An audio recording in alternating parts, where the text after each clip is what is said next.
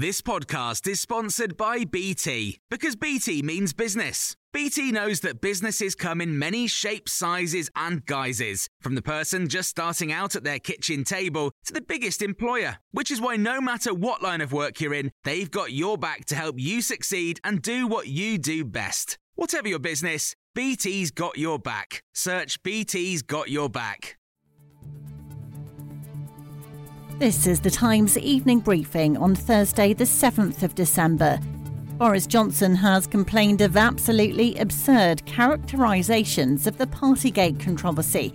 The former Prime Minister's appeared for a second day of questioning at the COVID-19 inquiry. He says representations of what happened since then have been a million miles from the truth. I speak on behalf of, I know, of hundreds and hundreds of hard-working civil servants who thought that they were following the rules.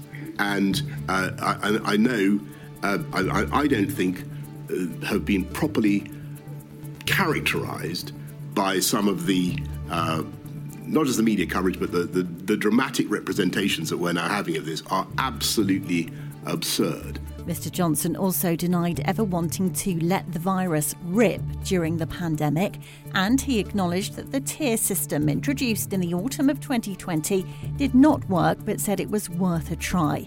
He also rejected claims that he didn't care about the suffering that was being inflicted on the country during the time of the crisis. I did care, and to say that I didn't care about what was happening generally is the complete opposite of the truth. And yes, I think that we could have done more in number 10 to insist that people thought about the way their behaviour would be perceived by others.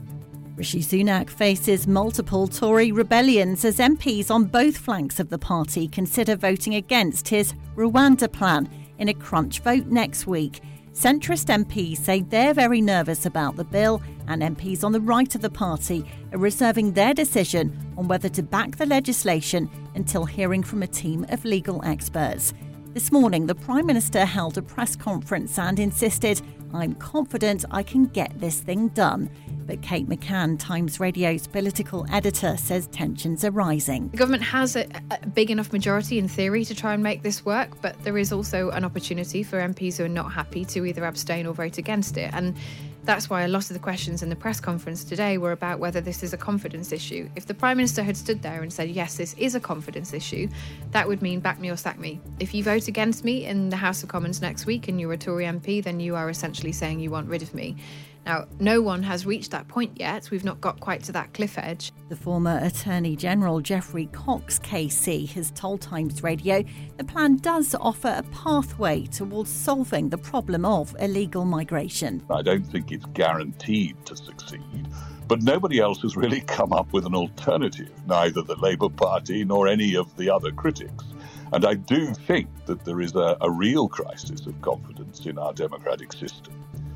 In that many millions of people demand action on this question, and it appears the government until now has been powerless to do so. The British government has summoned the Russian ambassador and sanctioned 2 people for what it says was a sustained but failed attempt to interfere in politics by Russian cyber spies. The Foreign Office says that a hacking group working on behalf of Russia's FSB targeted MPs, civil servants and other public figures over a period of several years. Misunderstood personal email accounts were targeted, not just official emails. Moscow insists there's no evidence. The Foreign Office Minister Leo Doherty issued a statement in the Commons about the group of hackers. They typically engage in thorough research and preparation, including via social media and networking platforms. Having thus identified ways to engage a target, they create false accounts, impersonating contacts to appear legitimate, and create a believable approach seeking to build a rapport before delivering a malicious link to either a document or website of interest. The family of Ruth Perry say urgent lessons must be learned after a coroner concluded an Ofsted inspection contributed to the head teacher taking her own life in January. The report had downgraded her Caversham Primary School in Reading from its highest rating to its lowest. Mrs. Perry's sister, Julia Waters, says the inquest had shown the brutal inhumanity of Ofsted inspections. Ofsted has grudgingly made some changes, but these changes go nowhere near far enough. We have no confidence that Ofsted, under its current leadership and management, is either willing or able to make the widespread root and branch reforms to its systems and culture that are so urgently needed. Well, tonight the watchdog has apologised and says despite changes already made, it is prepared to do more. And Benjamin Zephaniah is being remembered as a beautiful human being and a legendary writer following his death at the age of 65. The dub poet was known for his works about refugees and healthy eating. He also appeared in the drama Peaky Blinders.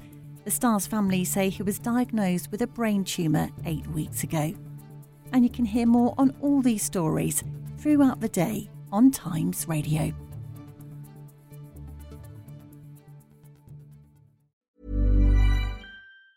Even on a budget, quality is non-negotiable. That's why Quince is the place to score high-end essentials at 50 to 80% less than similar brands. Get your hands on buttery soft cashmere sweaters from just $60, Italian leather jackets, and so much more. And the best part about Quince, they exclusively partner with factories committed to safe, ethical, and responsible manufacturing. Elevate your style without the elevated price tag with Quince. Go to quince.com/upgrade for free shipping and 365-day returns.